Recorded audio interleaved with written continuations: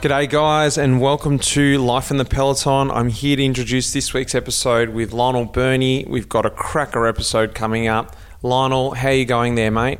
Not too bad, Mitch. How are you? How's the recovery going? Perhaps we'll talk about that in the outro because you've been back on the road, haven't you? Doing some outdoor cycling after, well, you've been wowing me with your double sessions on the indoor bike as you recover from your crash in Belgium a few weeks ago. Yeah, there's a little bit to say about that. I am back out on the road now. I stripped that cast off a few weeks ago and just went for it. So let's have a chat about that after the episode, because what we've got coming up this week is Hannah Barnes.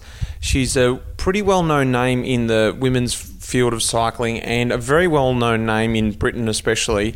I often see her around here in Girona and it's great to run into her and have a chat with her. And I thought, God, I've got to get you on the podcast. So she's been a fantastic guest. Yeah, British fans will know Hannah Barnes. She's part of the Barnes dynasty, I guess. Her younger sister is Alice Barnes, also a pro rider. Hannah's been racing with Canyon SRAM since 2016. Before that, she was with United Healthcare. And at the end of this season, she will move teams. She's set to join Uno X, a new women's pro team from next season.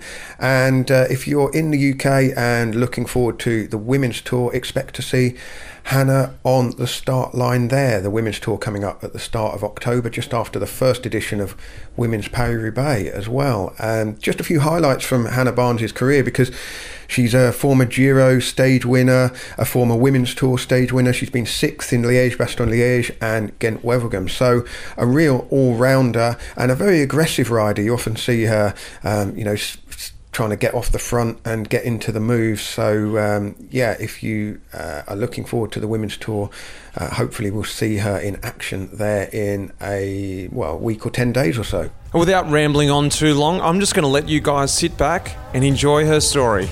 Enjoy, guys.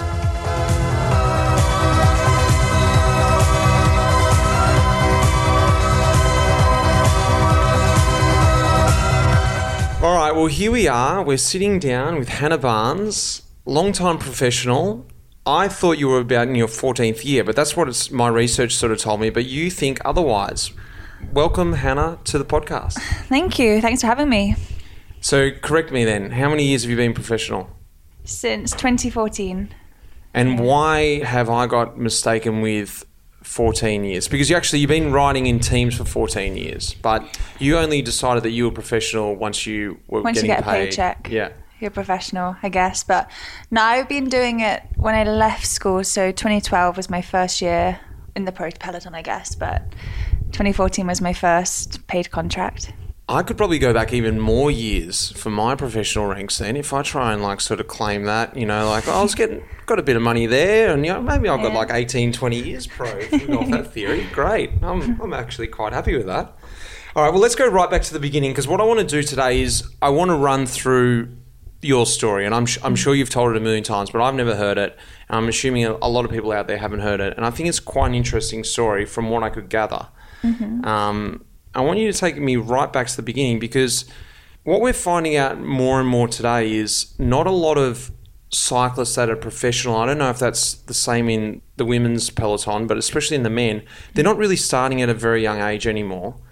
You really did start when you were young. You have the sort of the typical start at 10 years old, and you followed the passion. You weren't doing cycling 100% in those days, but you really started young and you loved the sport back then. Tell me a little bit about what it was like back when you were a kid, and your mum and dad, from what I understand, were into mountain bike endurance. Yeah, so I grew up with bikes. My dad every weekend would go away with friends, pack up the van and go. And they did a lot of mountain biking 24-hour Red Bull events that we'd go along to. So just camp out in the tent. At 2 a.m. I'd be climbing trees, cheering mum on. And then actually I did one of those when I was 12, I think. I lied about my age on the start and joined one of the relay teams. But yeah, so from probably 8, I was already mountain biking. Mountain biking was where I started, and my summer holidays would be going in the van to Morzine and Leger in the Alps and going downhilling. And yeah, from there it kind of took off. And then Dad's mountain bike broke. Part of, like, I don't know, the Met hanger or something broke. We went to the bike shop and there was a sign on the door just saying there was a local bike club that was doing kids racing. So we went along to that and that was it. That was from 10 years old. That was me with a race number on. Mountain bike racing or road racing? Bit of both. So actually every Wednesday was different. So you do road racing one weekend or one Wednesday, mountain biking one Wednesday, and then time trial was the next one. So wow, just a bit of everything. And I think that's great because I've actually had this discussion quite recently with a lot of people. That's the more racing you do as a youngster, track racing especially, I think is great because you get that chance to do race finishes 4 or 5 times a day. Yeah. And especially what you were doing there, so many different disciplines at a young age. You didn't have to just go, road cycling, I don't like it, I'm not going to do cycling. I was like, well, actually, I think I might like mountain biking and then come back to road. That was a great way to start. Yeah, it was good actually. My cousins lived 2 hours from us. So we found a bike club that was halfway between us. So every Saturday we'd each drive an hour to Reading, and that was a track team, like a outdoor 500-meter velodrome, concrete, just doing skills there for 2 hours, and we'd drive home, and that was our see the family weekend. But yeah, it was real good. Because you moved around a lot as a youngster. You were born in Turnbridge Well. Yeah, Tunbridge Kent. Wells. Yeah. And then you grew up in Blaydon in Oxfordshire, and Towcester in North Hampshire. Is that correct? Toaster. Toaster? Toaster, yeah. You wouldn't think it was said like that. Right, okay. So, you weren't really like, for instance, for me, I grew up, I knew my neighbourhood, I knew my club, I went out to the Northern Combine, I started to get a little, crew around. What about you growing up? Was this, okay, maybe you weren't cycling when you were moving around a lot, but you were sort of just trying to find your roots there. Was cycling something in those early ages that you had a bit of consistency with? Yeah, I mean, Toaster was pretty much where it started. I think if we hadn't have moved there, I probably wouldn't be racing. But yeah, it was always, every weekend would be going riding to the local pub, having a few pints, well, Dad having a few pints, then riding home again. But yeah, then we... Really? Yeah.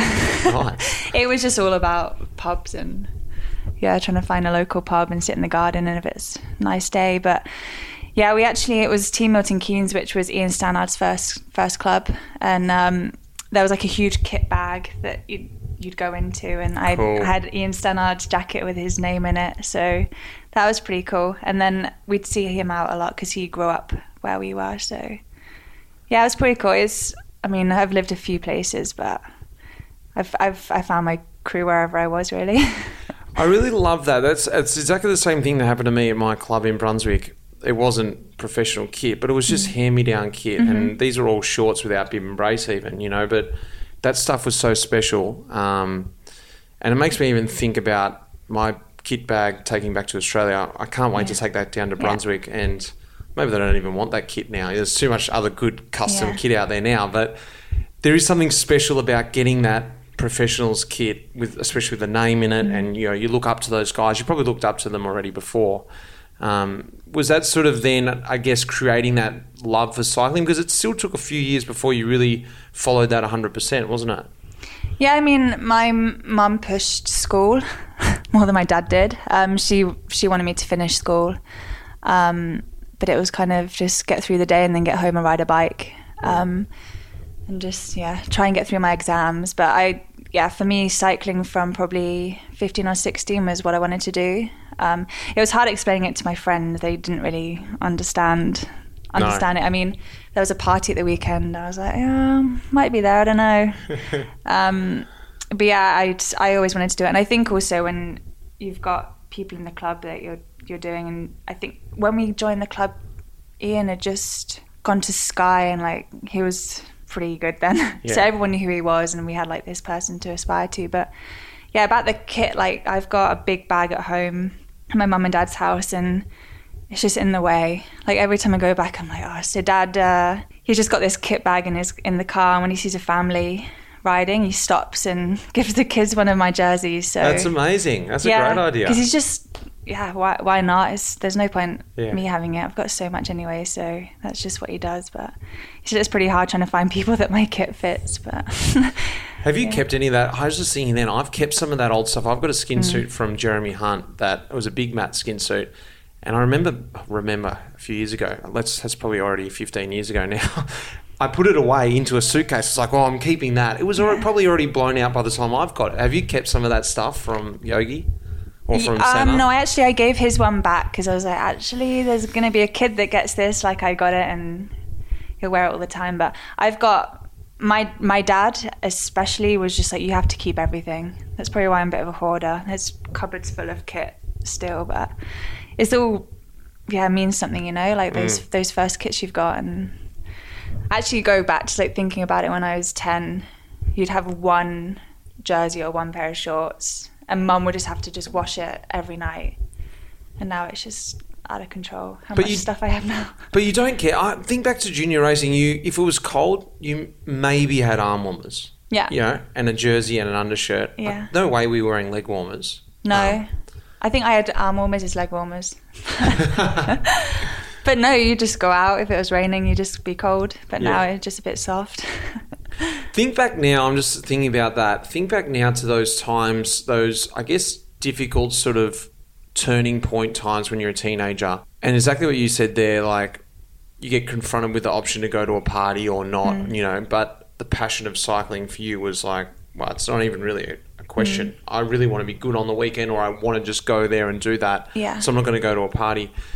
I guess thinking out to all those aspiring cyclists listening, if there is any, but I can specifically remember the exact situation for myself. And you do feel like a bit of an outcast, but I sort of didn't care because it was like, you guys actually don't know this other little world that I have. Yeah. Was that a little bit like what you had? It was exactly the same. Like I'd go to school, get through those 5 days, and I'd have like everyone's got school friends. They're close, and some people didn't really get it. And I'd be like, I might be at the party, I don't know, like I'll come and leave early. But it was just kind of the Saturday and Sunday was about seeing your other friends. It was kind of like two groups of friends, and it was pretty. I don't know. It was real hard to explain it to everyone. Like, what did you do this weekend? Well, I drove 5 hours, did a bike race, and drove home again. But yeah, it was good. I'm real close to a lot of the people I did that with, and also my family as well. Like we did it. My 2 cousins did it, and my that's what every weekend I'd see all my family as well, so that was pretty cool. Do you think, now to fast forward a little bit, because you were a national champ very early on, at 14 years old, you won the Omnium on the track. I didn't even know they did the Omnium at age under 14. Is that true? Have I done that correctly? So actually British Cycling, they do, under 23s do Omnium, and then under 16 you do, so track nationals is like a week long, so you've got Monday, Tuesday, Wednesday, Thursday, Friday, and you have all the different events from there. But and you were national champ Omnium. Yeah, and then the year I really like track.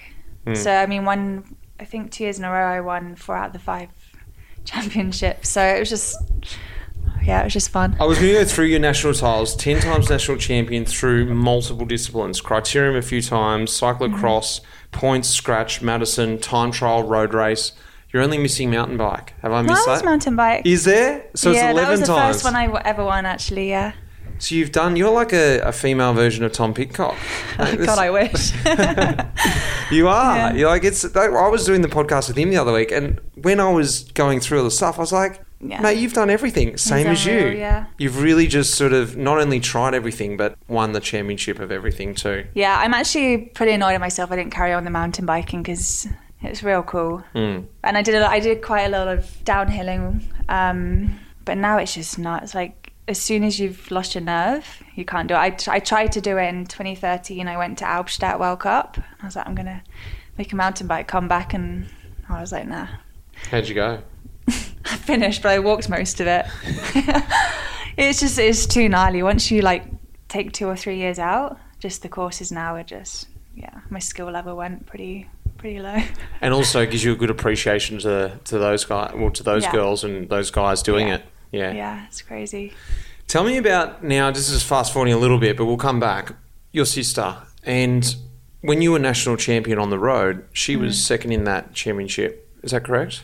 Yeah. Yeah. I find that like crazy. Tell me a little bit about that story. You know, you two being one in the race, because nationals quite often are all one out. Maybe you have another teammate there, but to have your brother or your sister in the, well, it would be your sister, and for me, my brother in the race, they would just be like this team that no one could compete with. And then you guys running 1-2. Tell me about that day. Like, that's just well, what a dream. Yeah, I mean, that nationals was pretty cool because I'd been out for 5 months because I broke my ankle August 2015, and it was a long recovery. I broke it in August, and I was just back on the bike out the cast in January. So it'd been like a long slog of recovery, and came for nationals, and I was like, oh, I'll see how it goes. And Alice was there with I think they had like 8 teammates there, and I was on my own, and I was like, oh, we'll see how it goes. But I think it was like a group of 9 or something. We were just riding, and I was like, I'll sprint. But actually looking back at the video, it's pretty funny because I properly put Alice into the fence. I was like, oh, I could feel someone, and I was like, oh, I'll just drift a bit. She was like, you pushed me to the barrier, but she was super happy because she knows how long it had taken me to recover and get back, so it was pretty cool. I do want to talk about that in a little bit, but let's just go right back to when you decided to start racing cycling full time, and you did speak about being picked up by the club, well, going into the bike shop, seeing the club, but then British Cycling became aware of you. And you know, you got a chance to go to the Youth Com Games in 2011 when things started to get rolling. You excelled there as well. You know, 2 golds there, a bronze. Your sister was there actually in the mountain biking.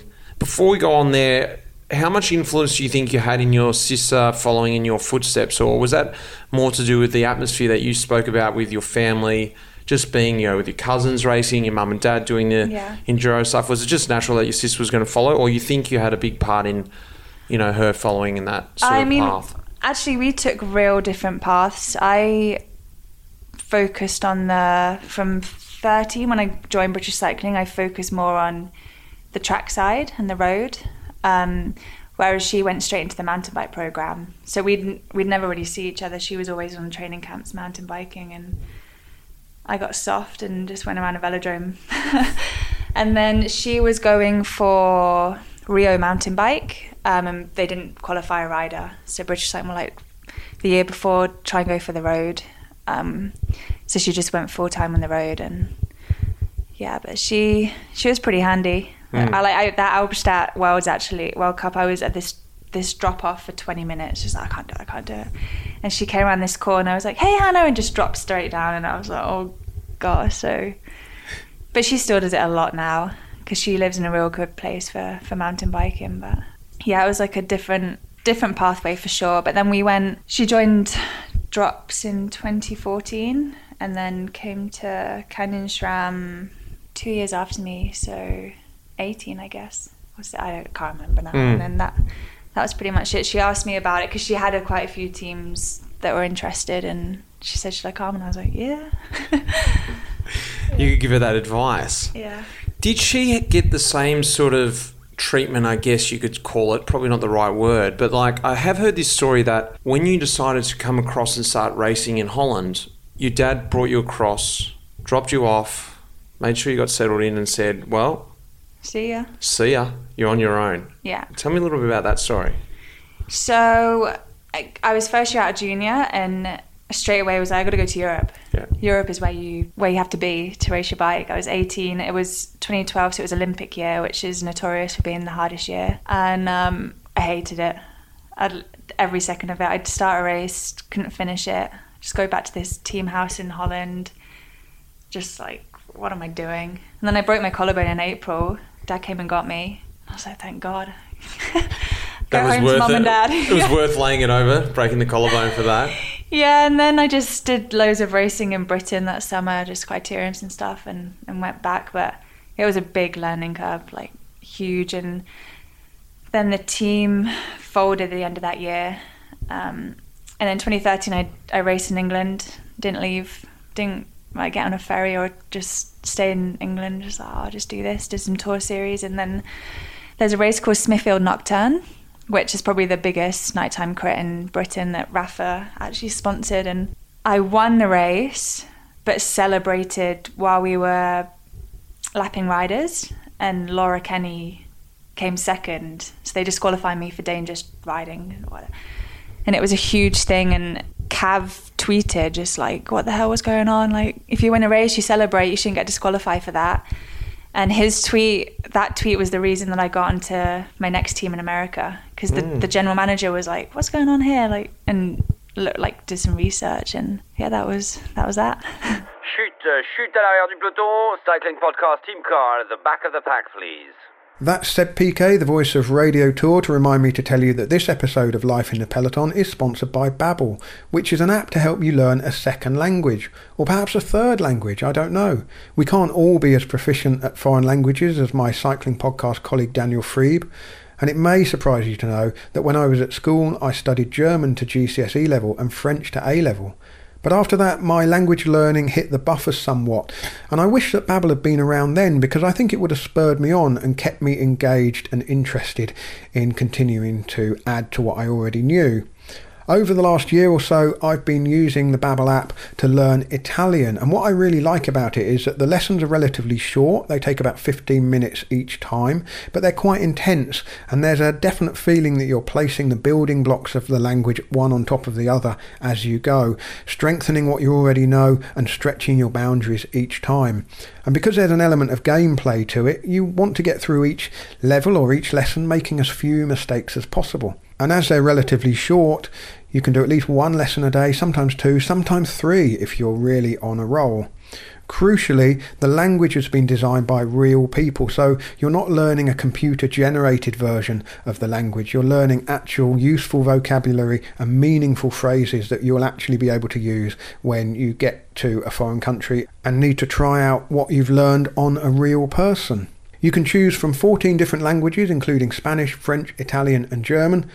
And also importantly, Babbel has a speech recognition technology built in which helps you to improve your pronunciation and accent. So start your new language learning journey today with Babbel. Right now they're offering our listeners 6 months free when you purchase a 6-month subscription. You need to use the promo code CYCLING.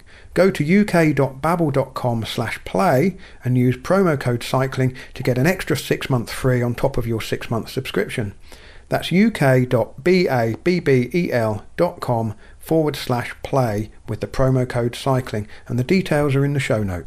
Now back to Mitch's conversation with Hannah Barnes. Well, that's a nice segue, because it's something I think is a really pinnacle part, apart from that time in Holland. From what I can see, your time in America and your time with United Healthcare are really, in those years, 2015, 2016, even the men's team was quite a strong team. And they've always been a strong team, a massive presence throughout America. But in those years in particular, they were coming across to Europe and actually having a big presence there. From what I can see from the results, and I've written it down here because it was quite ridiculous, 13 wins, pretty much sprint king there over those 2 years. A lot of criteriums. And you sort of, from what I can see, I want you to tell me about it.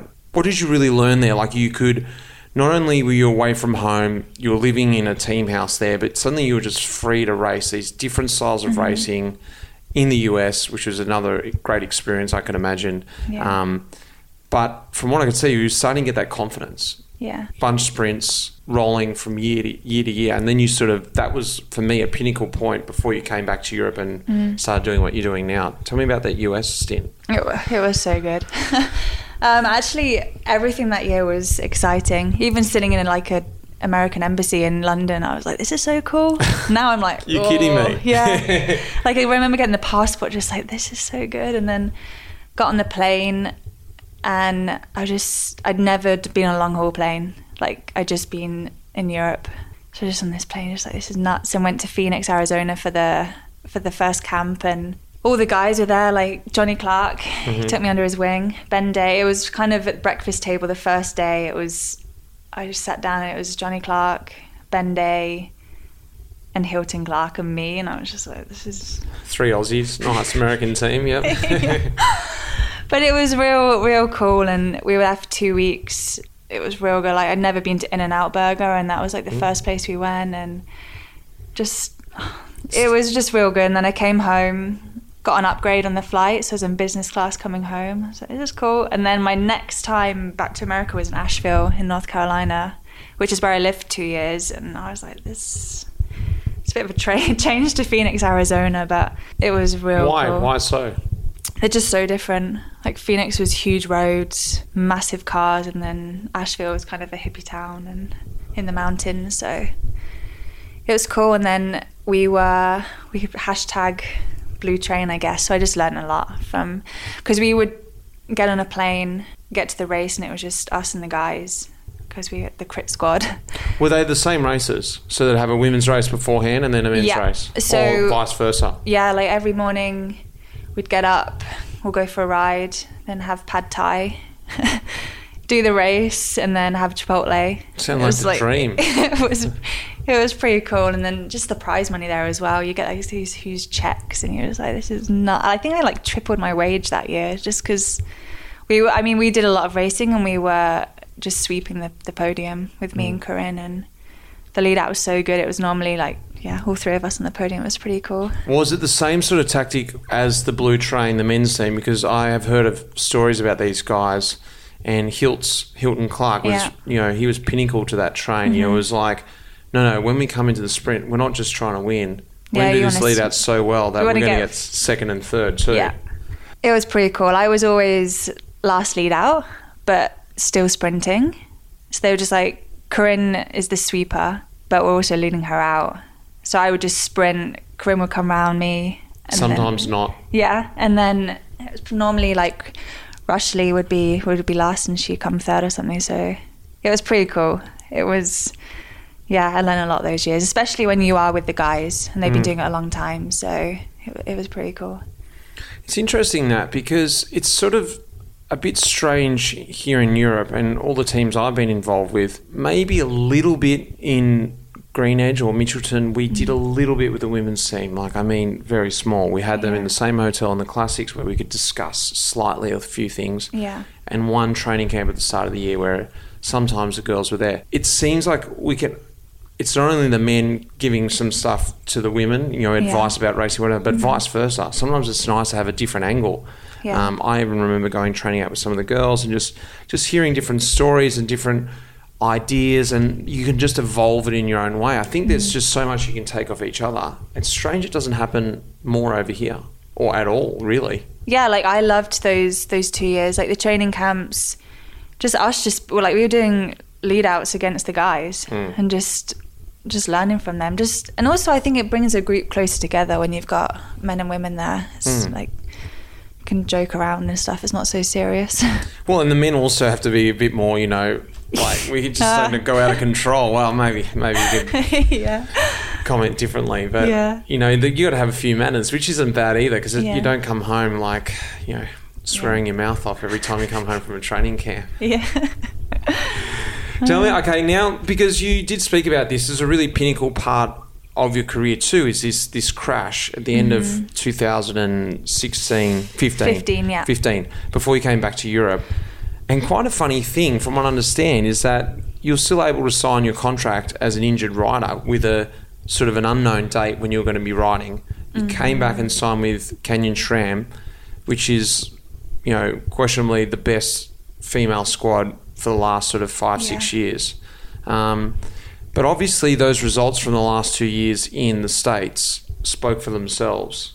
Tell me about the crash and then that weird situation about, where you were able to still sign. Were you even worried about signing, or it was sort of a done deal by the time you'd had the crash? United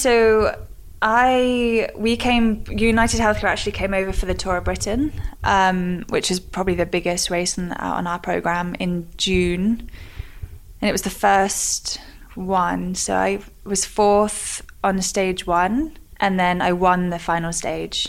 And no one had heard of me. And I out-sprinted Chloe Hoskins, Jolene, and just Had they not heard of you because you're in the States, or? Yeah, I was just in the States, and no one really heard of me.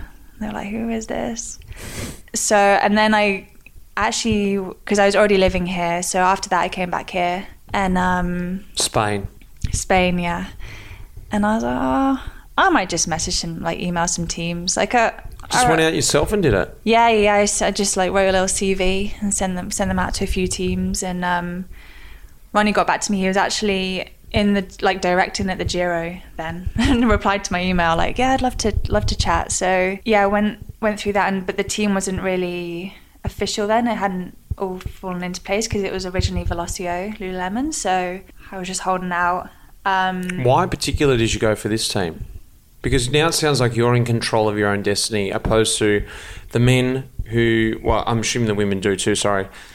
When you have a manager, you have a little bit of a say, but most of the time the managers are sort of searching for you and they present you with these options. You're like, oh, okay, I guess that sounds good. Whereas you had the more like, no, I'm going to just pick the teams that I think I want to go to. Why did you decide Lululemon?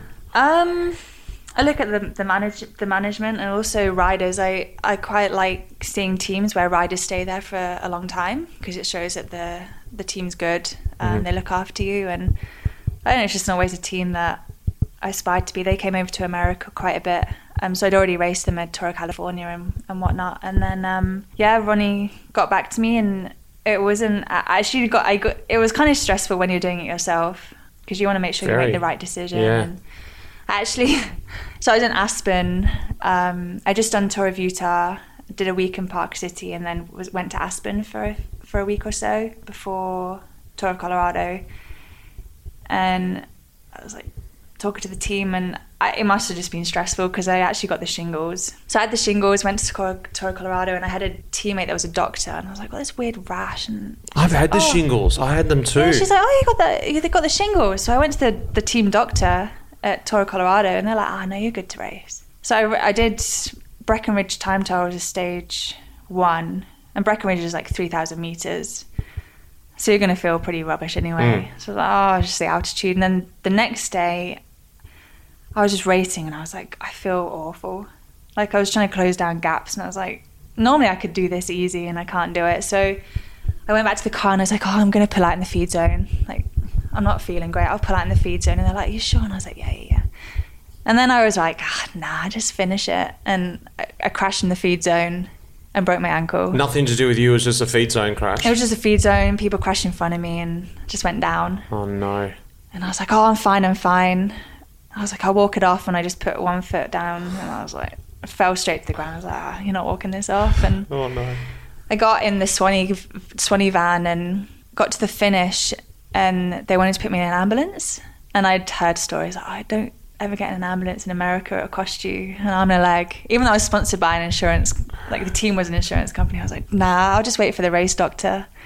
So I watched the race finish. It's a freaky thing, that, isn't it? Like, you need help, and you're so scared because you're like, I don't know what this is going to cost. But I was, like, I just needed an X-ray. It wasn't like life or death. I was like, I've either broken it or I haven't. And I took my shoe off because my foot was just like getting bigger and bigger. Bone was poking out. She'll be right. And then the race came through, got in the doctor's car, went to the hospital, and I rang Dad. I was like, Dad, like, don't tell Mum.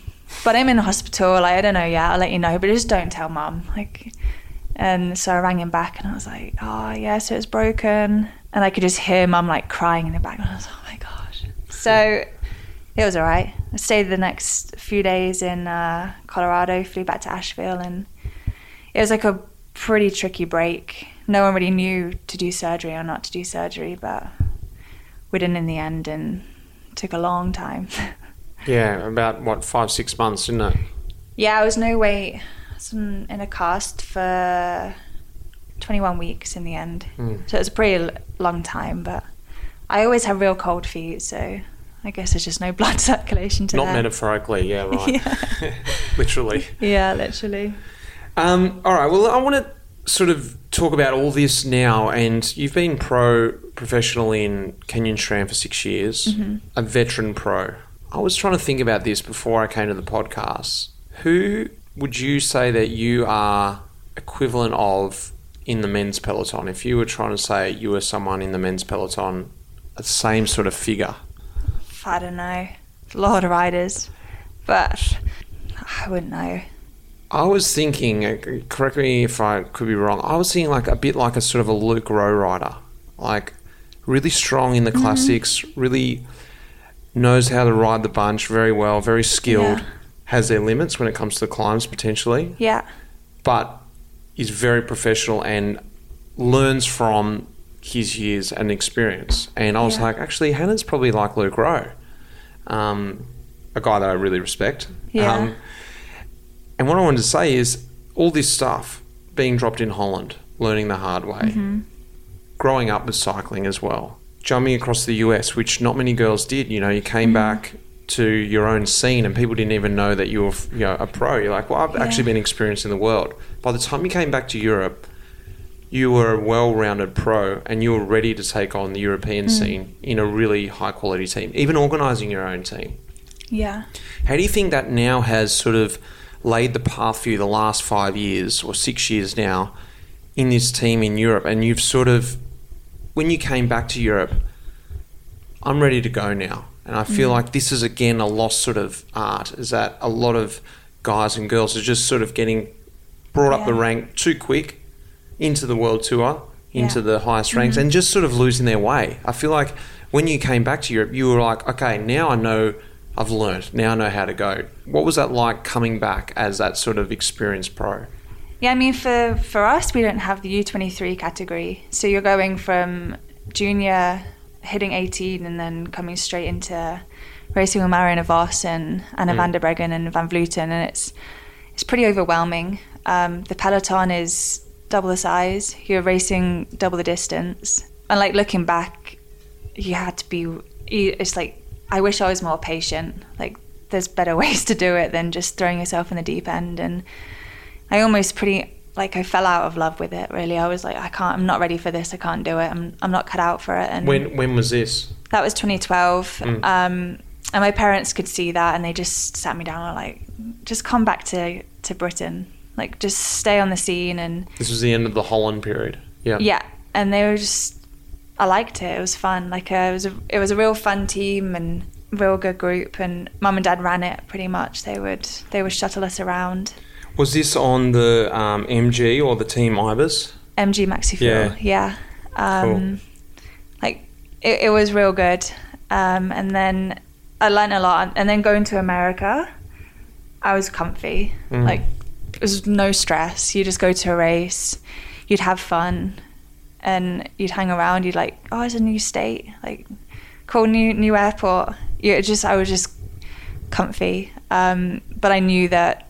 But loving it, finding the love for it Really again. loving Yeah. it. But I knew that it shouldn't be like that. There should be some pressure from your teammates or from yourself. But that's like getting hungry again, isn't it? You know, Yeah, it's like it's I sort of the wasn't- natural process. Yeah. Yeah, and I just thought, I'm ready to come to Europe. I want to come here. And we didn't really have the racing in America. There was a lot of crits, like our crits, but there was no big races. I mean, we had Tour of California and Gila, but that was pretty much it. So, yeah, I just thought, I need to come back.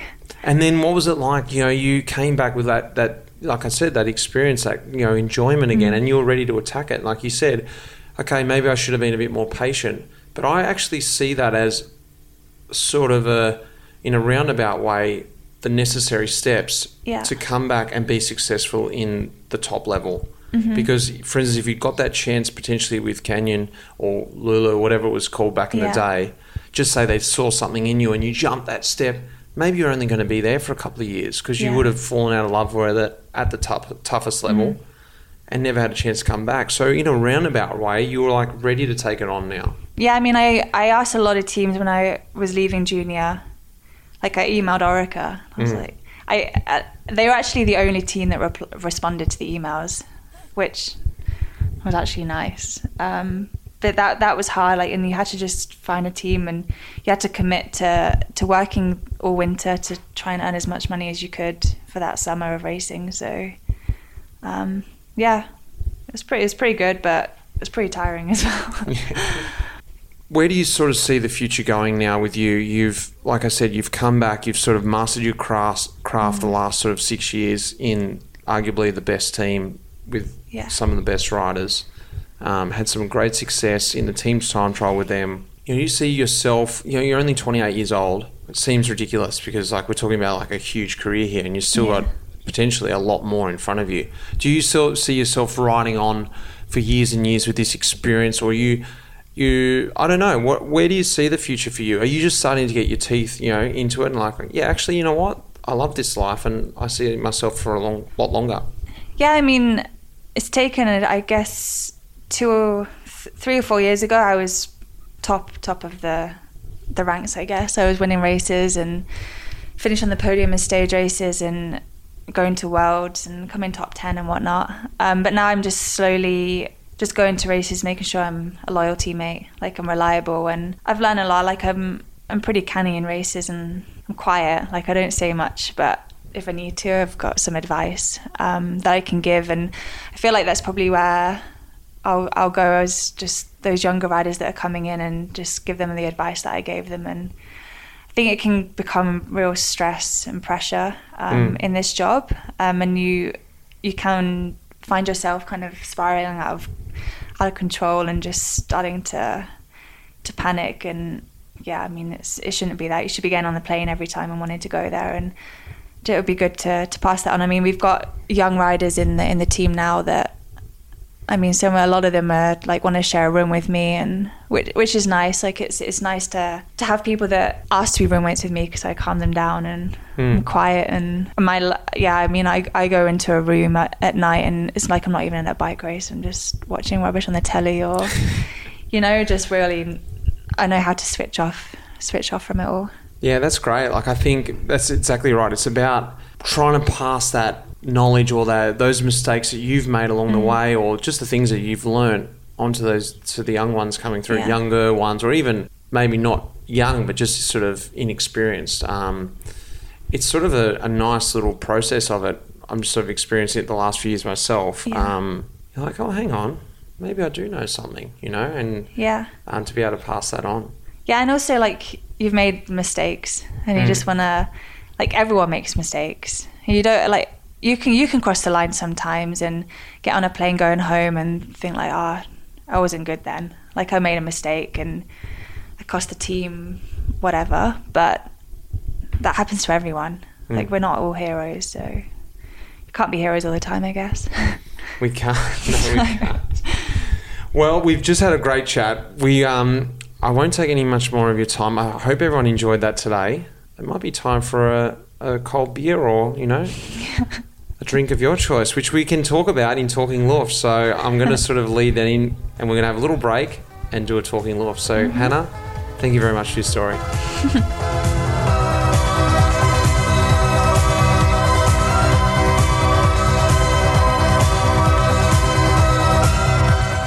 Well, there we have it. A great podcast, a great chat with Hannah. I really did love sitting down and hearing her story. And I have actually noticed lately that I've been really interested in the entry of cycling and the exit of cycling. I think you guys are probably aware that the exit of cycling is pretty interesting for me now, as retirement I'm talking about. But just as much so, I'm quite interested again about the entry of cycling, about, talking to the Fisher Black brother-sister combo last week or 2 weeks ago, hearing about how they made that trip across and how they entered this world that I'm just about to leave. And also interesting hearing about Hannah's story too, about how she made her way across and went to the States and came back. And it's really interesting for me. So you might be wondering why I'm sort of touching in and out of these sort of episodes at the moment. I don't think I really realised it, but subconsciously, I think I've just been really interested in those types of stories at the moment. Lionel, I don't know, did you pick up on that in the last few episodes as well? I have, Mitch, yeah, but I guess it's inevitable, isn't it, as you head towards your retirement as a pro rider. I suppose the other sort of similarity, I was listening to Hannah talk about, her injuries and just, you all have something in common. You kind of talk about these injuries, broken bones, and the pain gets kind of diminished with the telling of the story, really, and it's a occupational hazard and fact of life for professional riders. But just hearing her talk about, a mum being on the phone in tears and her not wanting to kind of give too much detail about, how badly injured she was, it's just a reminder that again, we take these things for granted, that the riders are out there risking risking their limbs every time there's a race. So yeah, that really kind of sort of made me sit up a bit and listen, because it's something that we do take for granted, I think. It is, and it's something that I sort of maybe take myself for granted, is that you just get on with it. I broke my elbow a couple of weeks ago, not to sing my own song here, but you're just like, let's get on with it. Let's get home. Let's think about the next goal. There's no time to sit around and sob about it. You just got to move on. And you just think that is the norm. But when I hear her story, I can sit back and reflect on it in a different way, think, whoa, yeah, that is quite full on. And you think, well, actually, hang on, I'm doing the exact same thing these last 2 weeks. And I do love that I've been able to have a little bit of a spin on my own sort of circumstances at the moment and think, well, I'm really getting, the juice squeezed out of the lemon out of the last bit of my career here. I'm doing the double session ergos every day right up until the last couple of weeks of my career. Who would have thought about that? Everything happens for a reason, and someone's gone, you know what, Mitch? Now you're going to really finish this one and make sure you really, really finish it off. So it's been quite funny, if I can laugh about it sometimes, because I haven't been laughing all the time. But every so often, when I get too down on myself or pissed off riding on the ergo, I go, you know what? This is such a funny way to end my career, really. Well, it's looming up quickly now, isn't it, Paris-Roubaix? It's only a couple of weeks away, and I think it's going to feature in one of your final episodes, all being well, isn't it? You've got a couple of things coming up, and inevitably, one is looking at the whole process of retirement. How's work on that going at the moment? Very good, yeah. So I've got 2 podcasts left this season. Next podcast, you're going to come on the road with me on my last week racing. I've got 2 races left. I've got the Euro Metropole Tour, which is a 1-day race, the Wednesday before Paris-Roubaix. That is essentially a trial race for me to see if I can race at the top level, and then if we'll make a decision after that. When I say we, the team will make a decision after that whether I'm fit enough to race for Paris-Roubaix. Then I'll race Paris-Roubaix. So I'm going to document that whole sort of period there, what it's like going into this last race, and also just around Paris-Roubaix. I just love talking about that race. Following that, a couple of weeks afterwards, we've got the final podcast, which is going to be a retirement podcast where I've gone out and spoken to a whole array of ex-riders, ex-professionals from different periods of time, and just sort of got their thoughts over, what it's been like on the other side, you could say, which has also been a very therapeutic process for me, which has been sort of done throughout this year at different points of the season. It's been really interesting. I've been talking to these guys and just asking them the same sort of questions, but at different points, in different mindset over the year, and hearing these answers from these guys and being able to pick their brain has been very, very interesting, and like I said, very therapeutic, very helpful for me as I prepare myself for that transition. Really looking forward to both those episodes, Mitch, and a fine way to finish off the year, for sure. That's right. I do have Talking Luft next week with Hannah Barnes, so get across and have a listen to that at Life in the Peloton. And as you may have seen on the social network or social media, there's been another little collaboration that we have done with Swa Cycling. That's around the World Championships, an exciting little t-shirt we've done there. That's been released earlier this week, but the logo t-shirt is up and available, so make sure you get that. Get over there and see that. That's Swa Cycling, COIS cycling.com. Check that out. That's only up for a couple of weeks. And guys, like I said, in a couple of weeks' time, we've got the Roubaix pod. Paris-Roubaix is going to be there. The World Championships this weekend. It's the Festival of Cycling in October. My birthday's somewhere there in the middle, so that's always fun to have a beer on. So guys, thanks very much for tuning in, and until next time, cheers. You have been listening to Life in the Peloton. The producer of this episode was Will Jones. The music in this episode was composed by Pete Shelley. Thanks, mate.